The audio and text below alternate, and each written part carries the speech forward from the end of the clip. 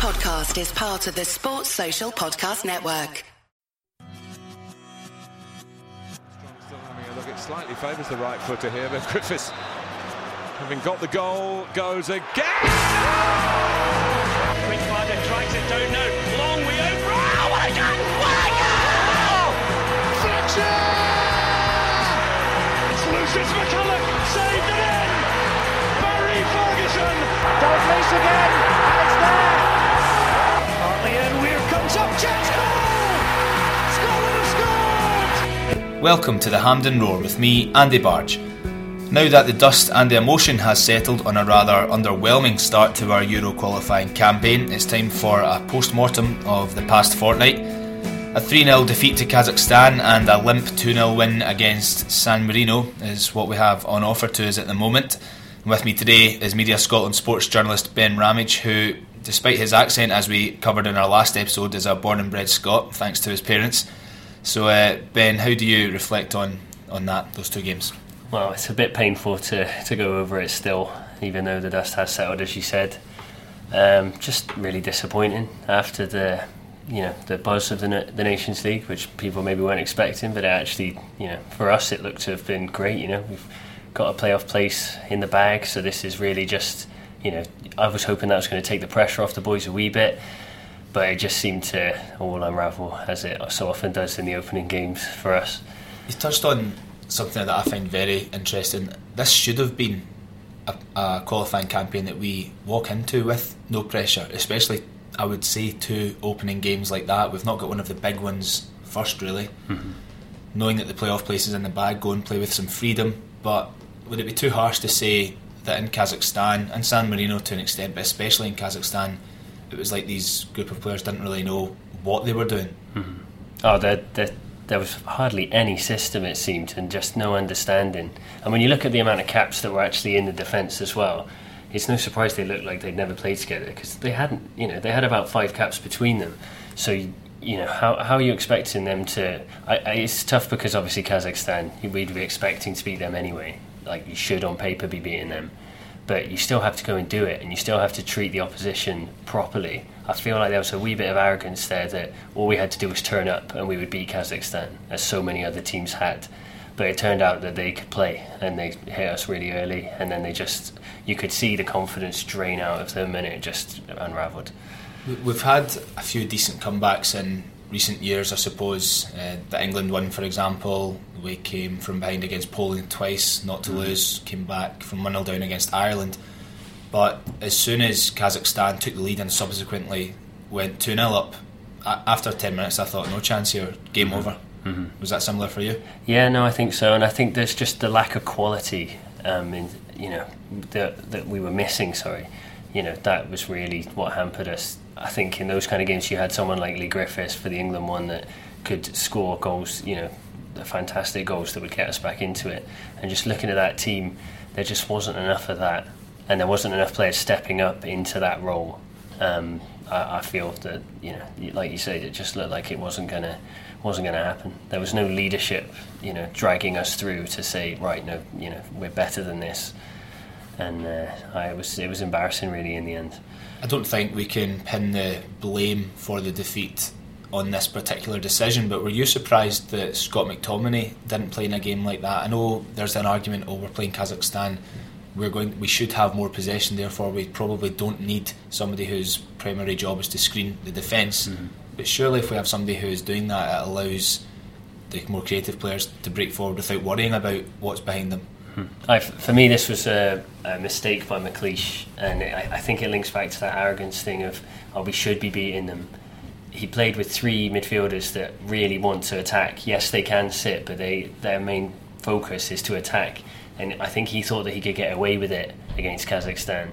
But as you saw from the opening goals, there was no screening in defence.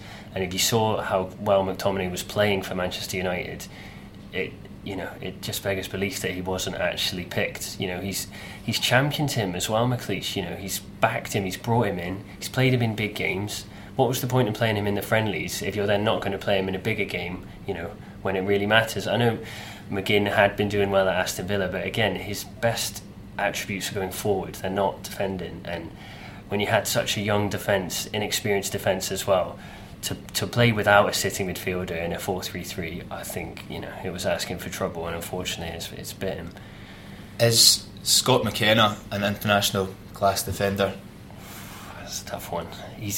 I think for his age and his experience, I think he could become one, but I'm not sure if he's there yet. I would certainly say that he needs someone more experienced next to him.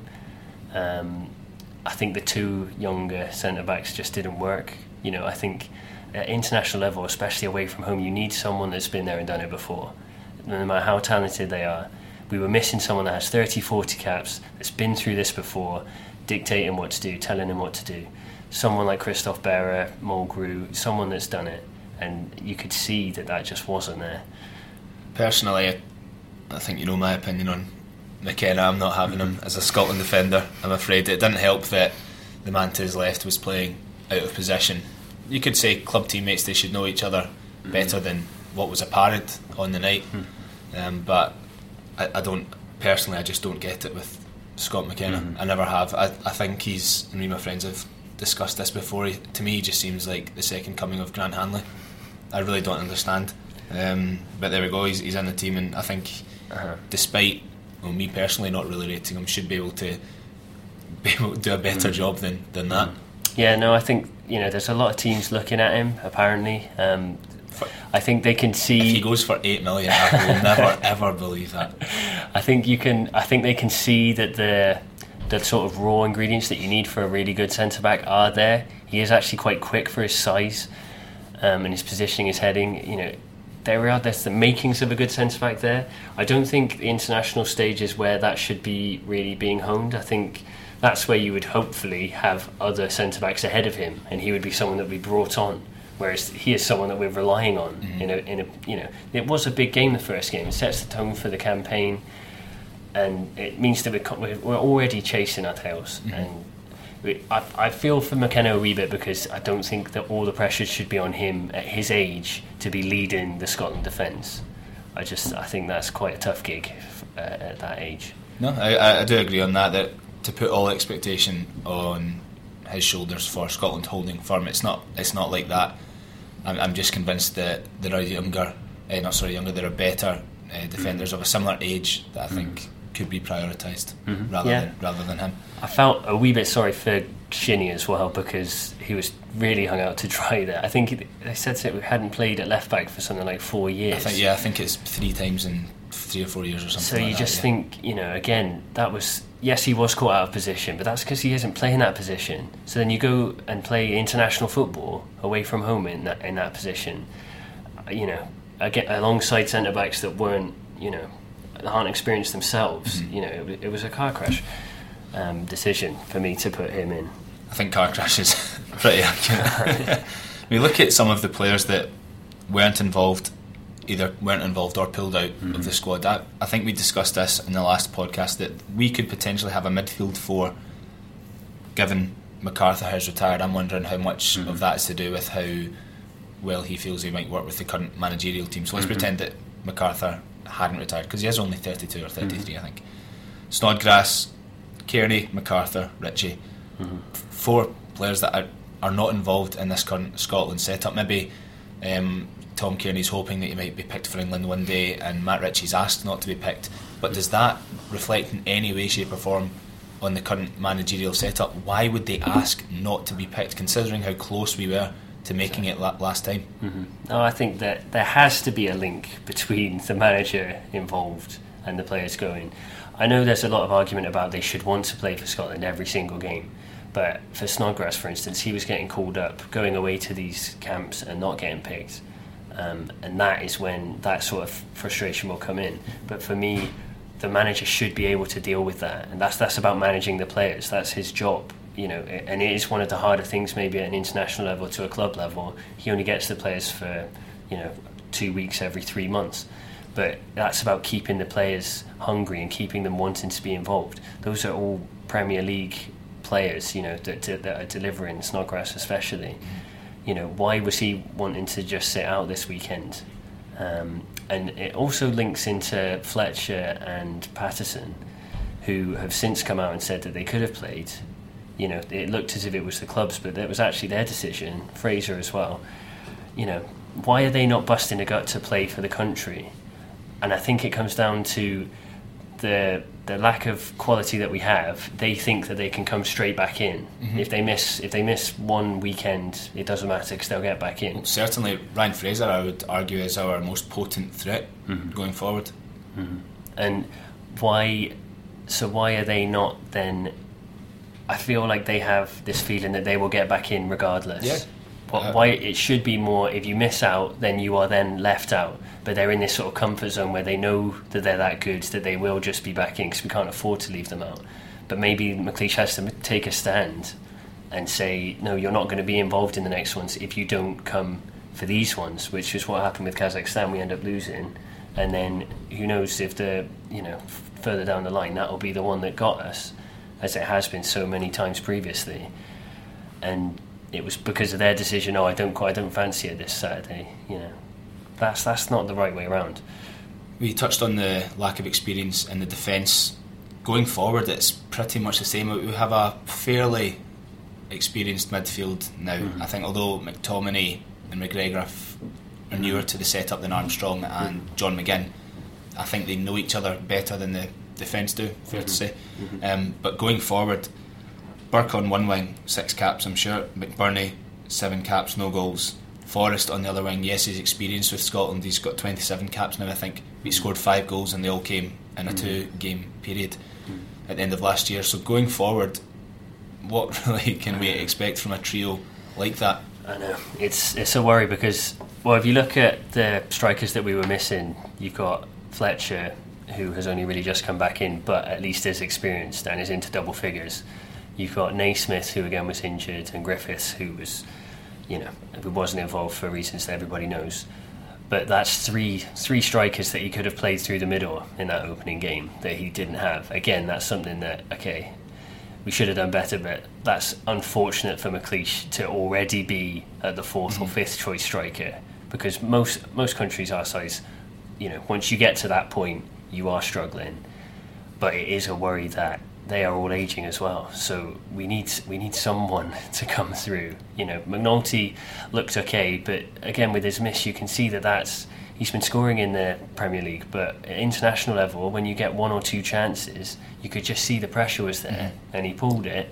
And that's where there's a real lack of quality behind our front line. Well, that worries me, because I think somebody who was scoring goals, I can't remember, was it Coventry or Portsmouth or something in League 2, I think, last season.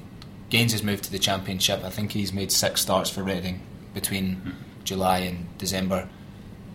I don't know if he scored or not. Then ends up coming on loan to Hibs, hits the ground running, but is a good 5 or 6 week spell at Hibs after barely playing for 5 months, worthy of being called up to the national team. I'm not trying to put the boot into McNulty, because it's not his fault that he's been called up. But is that really where we should be? I think it is. Identifying. It's where we are at the moment, which is a worry. Obviously, it's not his fault, and it came out afterwards how proud he was, obviously, to play in things, which is brilliant. It's great for him, but there's a real lack of sort of striking options that is really going to hamper us going forward. Unless I know that Harper was very close this time. I know that. That's a promising forward. That Fraser Hornby from Everton, aye. Again, he's in the under-21s, and he's big, strong, sort of physical forward. If we're going to play with 2 wingers, he's probably someone that we could play through the middle.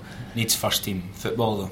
I'm pretty sure he's still with the 23s at Everton. Yeah, aye. So again, there's a bit of a link that we could really do with someone like Lee Griffiths just coming back, because he was really starting to understand that lone striker role, and he was bringing other players in, which is what we need for if Fraser and Forrest are our best attacking threats.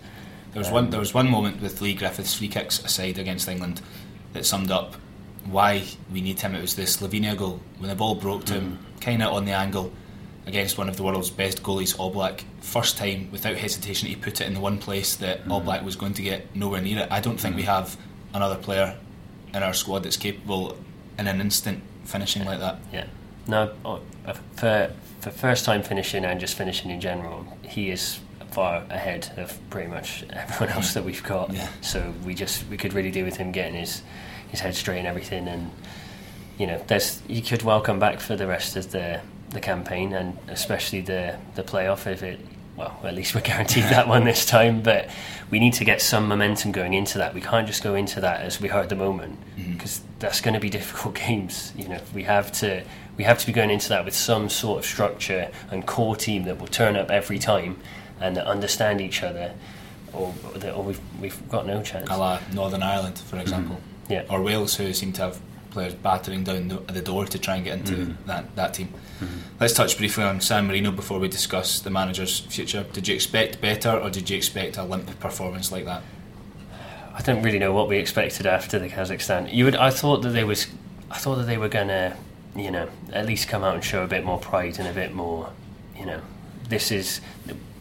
that should have been the most embarrassing result for them. So they should have been coming out absolutely desperate to put 5 or 6 at least. That sort of minimum that teams score against them. They should have been doing at least that to show, no, we're not bad players. But again, it was the same lack of coherence and the system that just doesn't really appear to be there. And that does filter down from McLeish. It just, it was disappointing again, even though it's a win. It's a hollow victory because, these are part-time players. We should have been putting at least 5 or 6 past them, and there was moments where it looked like they might have scored as well, and it was, that is a frightening drop from where we were beating teams like Slovakia and Slovenia to now scraping past San Marino. Is that really how far we've come in 1 or 2 years? Well, it's funny you mentioned the Slovakia game. I've got this noted down here that 18 months ago was the game where we beat them 1-0 at Hampden. Only one of those players that played in that game started against Kazakhstan, Forrest. The rest of the team, Craig Gordon, Tierney injured, granted, Christoph Berra, Mulgrew, Robertson, and then midfield 3 of Dan Fletcher, who's probably done at international level, but Barry Bannon and James Morrison, who seems to have completely disappeared. Forrest, Griffiths, Matt Phillips, and I know Matt Phillips divides opinion, but I think he's had a bit more experience in the national team than somebody like Ollie Burke or Mark McNulty, for example. And even on the bench there seemed to be more experience. Akechi Anya, I know he's probably not knocking the door for an international call-up at the moment, but he changed that game. Snodgrass is there, James MacArthur was there, Stephen Fletcher was there, Ryan Fraser and Callum McGregor were just coming through. But I think it shows that we have those players. Why are some of them not being utilised in the right way? Well, that was Strachan's team as well. Strachan had quite a few years at it, and that was his core team and people like Anya was fantastic for us in several games, and he was one of Strachan's men, and he would have turned up every single weekend. He would have busted a gut. He probably would have paid for his own flight to Kazakhstan if there was a chance of him playing at left back. And that sort of, I know that Strachan didn't get the job done, but at least he built that core group of players that would turn up and run through the mill for him. And I feel like McLeish just doesn't have that at the moment. If he's trying to build it, I'm not even sure, but it doesn't look like it. Well, lots of people were clamouring. Lots of fans were clamouring for the new generation to come through. People like David Bates, McKenna, John McGinn, people like that, Scott McTominay, and some of them I think are capable. But when you throw them all in at once, as you've touched on with the defence, it's not exactly a recipe for success. It's important to have some sort of translator, I suppose, who's played in the previous campaigns that can show these boys what it's all about. Even our goalkeeper now, Scott Bain, seems to be number one. I know. It's frightening, and I think with at least Strachan he did bring young players through, but he knew that the experienced players are worth their weight in gold for getting younger players through games. You can't go from one extreme to the other and have just all youngsters, like not on the international stage. It's too much pressure. You're going from playing in the league when if you make a mistake it's not the end of the world, or you've got 5 million people watching you. I don't know, everyone will watch the games, but you've got a nation behind you then. That pressure has to be different to just every other Saturday, or every Saturday playing. And I don't know if there's a bit of a fallout from Strachan leaving, where some of Strachan's most loyal players maybe players like Snodgrass weren't happy. MacArthur. Yeah, weren't happy that Strachan was kicked out. But for me, that shouldn't come into it. If you're a Scotland player, you should turn up for whoever the manager is. I know that's the ideal scenario, but On the subject of managers, then let's discuss our own. Alex McLeish, should he stay or should he go or be pushed? I don't understand how you can defend him staying in the job now. If you look at the results, he's just been muddling through, and it's really. I just don't see how it's going to change. And I know people are arguing that he got us the nation's playoff place, so he should be allowed to get that. But just because you've done one thing well, for me, that doesn't mean that you can then be stinking for 2 years. But because you did that, you then get to take that on. Because as we discussed, there's no guarantee that we're going to go into that and win it if we've coming off the back of results like we've just had. For me, it's about we need to get someone in who's going to create a bit of a siege mentality, get the players that we have together. There is enough talent there to get into that playoff and win it. But we have to, I think now is the perfect time to get a new manager in, because he's got the rest of the campaign to build whilst also knowing that the playoff place is guaranteed, which we haven't had before. That guarantee that place is there. So for me, it just makes sense to. He just hasn't done enough with the players that we've got. I don't believe that the players are that bad that we go out and get beat 3-0 off Kazakhstan. No, or just almost scrape past San Marino. The Nations League it's an interesting one, because I felt in both games against Albania we were good. It's the away when you can't argue that we were bad. We thumped them 4-0. The one at home we tried the 3-5-2. We were all right. And the away game against Israel was not too dissimilar to Kazakhstan, to be honest. It was a shambles. And then the home game against Israel, we played okay, but we got through thanks to James Forrest and then an amazing save from Al McGregor in the last minute, which kind of masks how close it was to being a disaster. And I'm not saying that we should beat these teams home and away 3 or 4-0 every time, but I think we made it a lot harder than it should have been. And that save was massive, and that actually, there was already talk of McLeish fighting for his job at that point. And if we hadn't have got that, he might not have been in charge for the start of this campaign. So that save really bought him this start. Okay, so you've got two away games.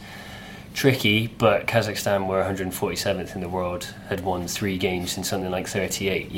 It's tricky, but it's manageable. The minimum you do, go out and get 6 points, 2 good results, build us into the Cyprus game, which that should be a given. Now really becomes at home. Must win. Absolutely, and that builds the pressure as well. So this is all coming from that one. It's just a terrible start, and for me, he's had his chances now, and he's for me, he's not done enough to show that he is the guy that's going to get us 11 on the park. Can be trusted to take the rest of the campaign, basically. Exactly. Yeah. I think this is the best chance to give someone else the start. Again, McLeish. Michael Stewart made an interesting point on Sportsound the other night, that obviously we went flat out for Michael O'Neill initially, and then there was the approach for Walter Smith, that we offered, apparently according to the pundits, McLeish the same money that we were using to go all out for Michael O'Neill. McLeish, who was unemployed, almost not quite begging for the Scotland job, but had made it clear he was interested, and instead of offering lower money, which comes with the demand, we gave him the same packet that we were offering Michael O'Neill, who had just taken Northern Ireland to the Euros and was wanted by a few English clubs, I think Sunderland and Norwich at the time. Does that just sum up the incompetency of the people that appointed him in the first place, though? Well, it did smack of sort of jobs for the boys when it happened, and I think we spoke about it last time. There's just this. For me, the international manager should be coming in on a high. He should have done something brilliant, and then he should be rewarded with that. It shouldn't be one that you just go for when you're unemployed and you need a job. He did do a really good job the last time, but that was years ago, and since then his record hasn't been good. So for me, you shouldn't be walking into your national job off the back of that. I'd much rather have seen it. I've said I'd much rather have had it Steve Clarke. I understand that he maybe would have, the SFA might have had to shell out a bit more if he's under contract somewhere else. But for me, we should be going for our best coaches and managers for the national team. That should still be the target. That Steve Clarke was an international for Scotland. If he could be the guy that takes Scotland back to a major tournament, that would be massive. He'd have that over so many other managers that have come and tried, and think he'll be loved by about 5 million people. For me, that there's enough.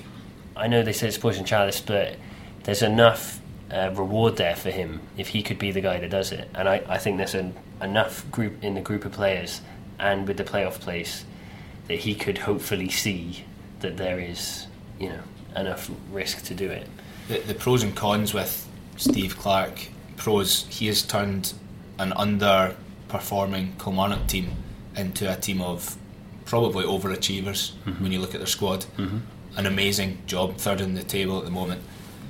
Cons, he works day in, day out with his players. Would he be able to have the same impact at a scene where, as you said earlier, you're only seeing them for a couple of weeks every few months? Can you really stamp your authority, or is that important in international football? Do you need someone who's just there to organise and motivate? Well, for me, you just hit the nail on the head there. You need someone. You don't have someone that has the luxury of having the players from Monday to Friday every week. You need someone that just has the authority to say, right, this is the system we're playing. If you don't play it, you're on the bench or you're out. If you don't turn up for my team, you're not coming the next time, because how can you rely on someone if they're a bit worried about their knee because of the pitch, whatever, so I'm not going to play. For me, he has that. He has the pedigree as well from coaching at teams like Liverpool and Chelsea. He has that. Took West Brom to 8th in the Premier League. Absolutely. So he has the class that you maybe need for some of these players to think okay, this guy isn't messing about. Yeah. He has the backing, I would have thought, of the majority of the Scottish public, given how well he's done with Killie. I think it would be hard to argue against him. I don't really know what else he could have done with Killie, outside of what he has done. And he's got the best out of a lot of Scottish players at Kilmarnock as well. Can you do the Scotland job, or should you be able to do the Scotland job on a part-time basis? That is an interesting one, because that's obviously an option as well. It's quite rare, but as we've said, you're not with the players every week. He could potentially keep the Kilmarnock job if he had a good enough sort of backroom staff, but he'll be scouting teams and things as well. His knowledge of the Scottish Premiership is probably as good as anyone else's anyway, from being Kilmarnock manager. So I think he is, for me, he's the standout option. Yeah. There's a few others on the list of odds. Malky Mackay is actually the same odds as Steve Clarke at the moment, 8-1. I don't think if Malky Mackay was appointed that would do anything to dispel the theory of jobs for the boys, because obviously he currently works at the SFA in a different capacity. Other names there are Scott Gemmell, which essentially would be a promotion for him. Which I think that has been proven to work at other countries. I think the fact that he might come through with a group that he has coached previously, he understands the setup obviously, but I don't know if he has the sort of experience that we were talking about that can push us on. Moyes' name is sticking around as usual. Alex Neil, Michael O'Neill's still there. I wonder if it'd be worth revisiting that one, if we could put together a decent offer for him that he wouldn't turn his nose up at. Slaven Bilic is 25-1, but I think he would be a fortune, to be honest. I'm sure his last job was in Qatar or it was Saudi. But he is obviously unattached now, so there's no signing on fee as it would be. He's got lots of pedigree, especially at national level with Croatia. I think he's actually not a bad shout at all. He's proved. If we were going to go down the foreign route. What would you think about Gordon Strachan? There's quite a few saying about getting him back. It's a tough one. I wouldn't be opposed to it, but I also don't think it would reflect well on Scottish football as a whole if we brought back the man that lost his job, was it 14-15 months ago. And I also don't think the SFA would swallow their pride and do it. I think it's a nice thought for a lot of people, and one that doesn't infuriate me or turn me off, but I don't think the SFA would consider it at all. I think it'd be quite a divisive decision as well. I think you'd pretty much split the camp, because there are still a lot of Darren Army fans that would not have sacked him. They would have given him. You could see that the squad was building, and he. But then you'd basically be asking him to not start again, but he'd be taking several backward steps, because the momentum that he was building, arguable, but I would say there was, has been completely disrupted. So, and there'd be a lot of players that would maybe be coming back into the fold, and fans would be asking, well, where have you been for the last year, 2 years? Yeah. So yeah, for me, I think going back to Strachan, I think there's other options. I think it's too much of a risk. Would you mind going down the foreign route at all, Bilic or not? To me, it doesn't. I don't think it matters. I really don't. I think football's moved on to the point you see a lot of the best managers in the English Premier League are foreign. I don't see. Is it different at international level though? I'm not sure. I've not been in the dressing room. I would imagine that if it was someone, if it was a Scot speaking to you before a game at Hampden, it might hold a bit more. You might get a wee bit more emotion out. But for me, the game is won in the tactics, getting the players to play their best, and I don't think that actually comes down to nationality anymore. Okay. Well, is the Nations League playoff, which you've mentioned, I think that's just about a year from now, should that be priority? Or like getting ready for that, should that be priority, or should we still be believing and trusting we can get second place here if we get a result against Russia? It's a tough one.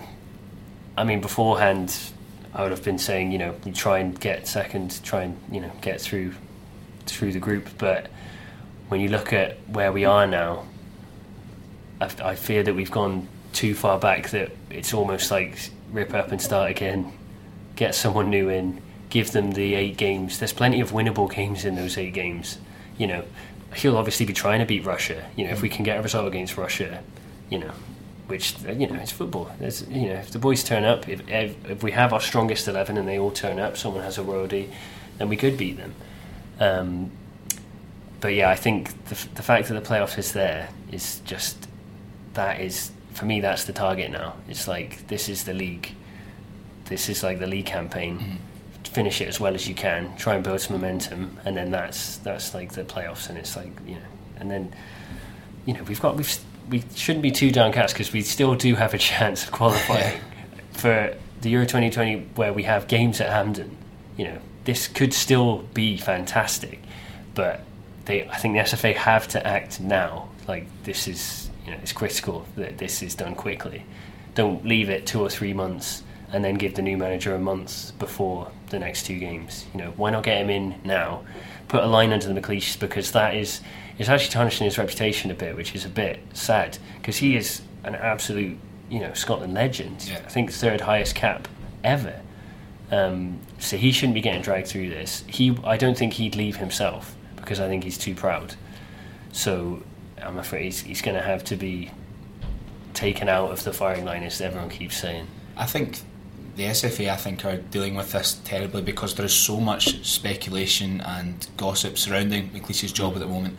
I think the fact that they've not backed him publicly yet speaks a lot, and leads me to think that he is going to lose his job. It's a matter of when, not if. But it must feel terrible for him to have all this surrounding him, and his employers just completely remaining silent about it. And it is, you think of the delay on that. It's obviously hard to come out and defend him professionally when you've just lost to Kazakhstan. They're saying it's one of the worst results you've ever had. Well, maybe they're still deliberating it. The San Marino game was only 12 days ago. No, 9 or 10 days ago. Maybe they're still deliberating what to do. But if they aren't going to sack him, just say it. Exactly. And everybody can just accept it and prepare for the Cyprus game and Belgium.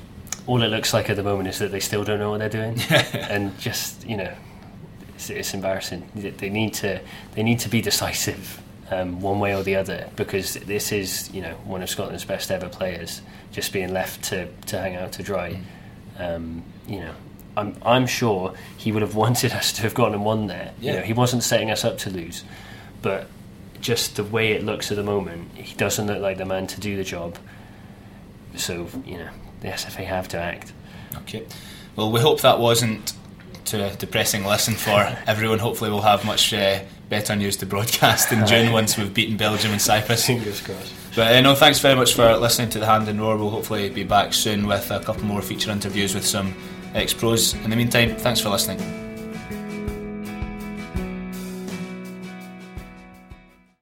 Sports Social Podcast Network.